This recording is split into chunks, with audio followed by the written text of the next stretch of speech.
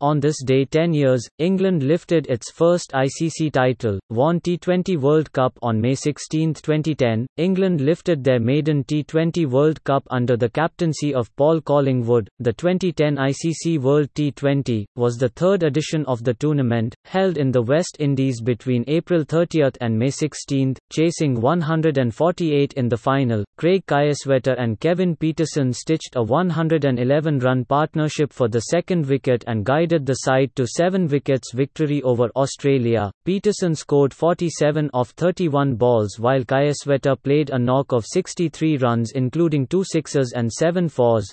On this day 10 years ago, join us in 2 hours on Facebook to relive the 2010 T20 World Cup final which saw England lift their first global men's title.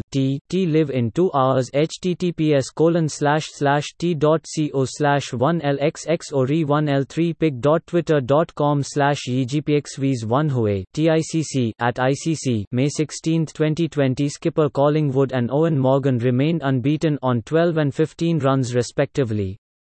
England chased down the total in 17 overs. Also read, CPL, Chris Gayle stands by his worse than coronavirus remark on Savan earlier. David Hussey 59 and Cameron White 30 helped the side to post a respectable total of 147 sixths after losing 3 quick wickets in the initial overs. The maiden edition of the competition was won by India in 2007 while West Indies is the most successful team in the shortest format World Cup as it has won the title twice.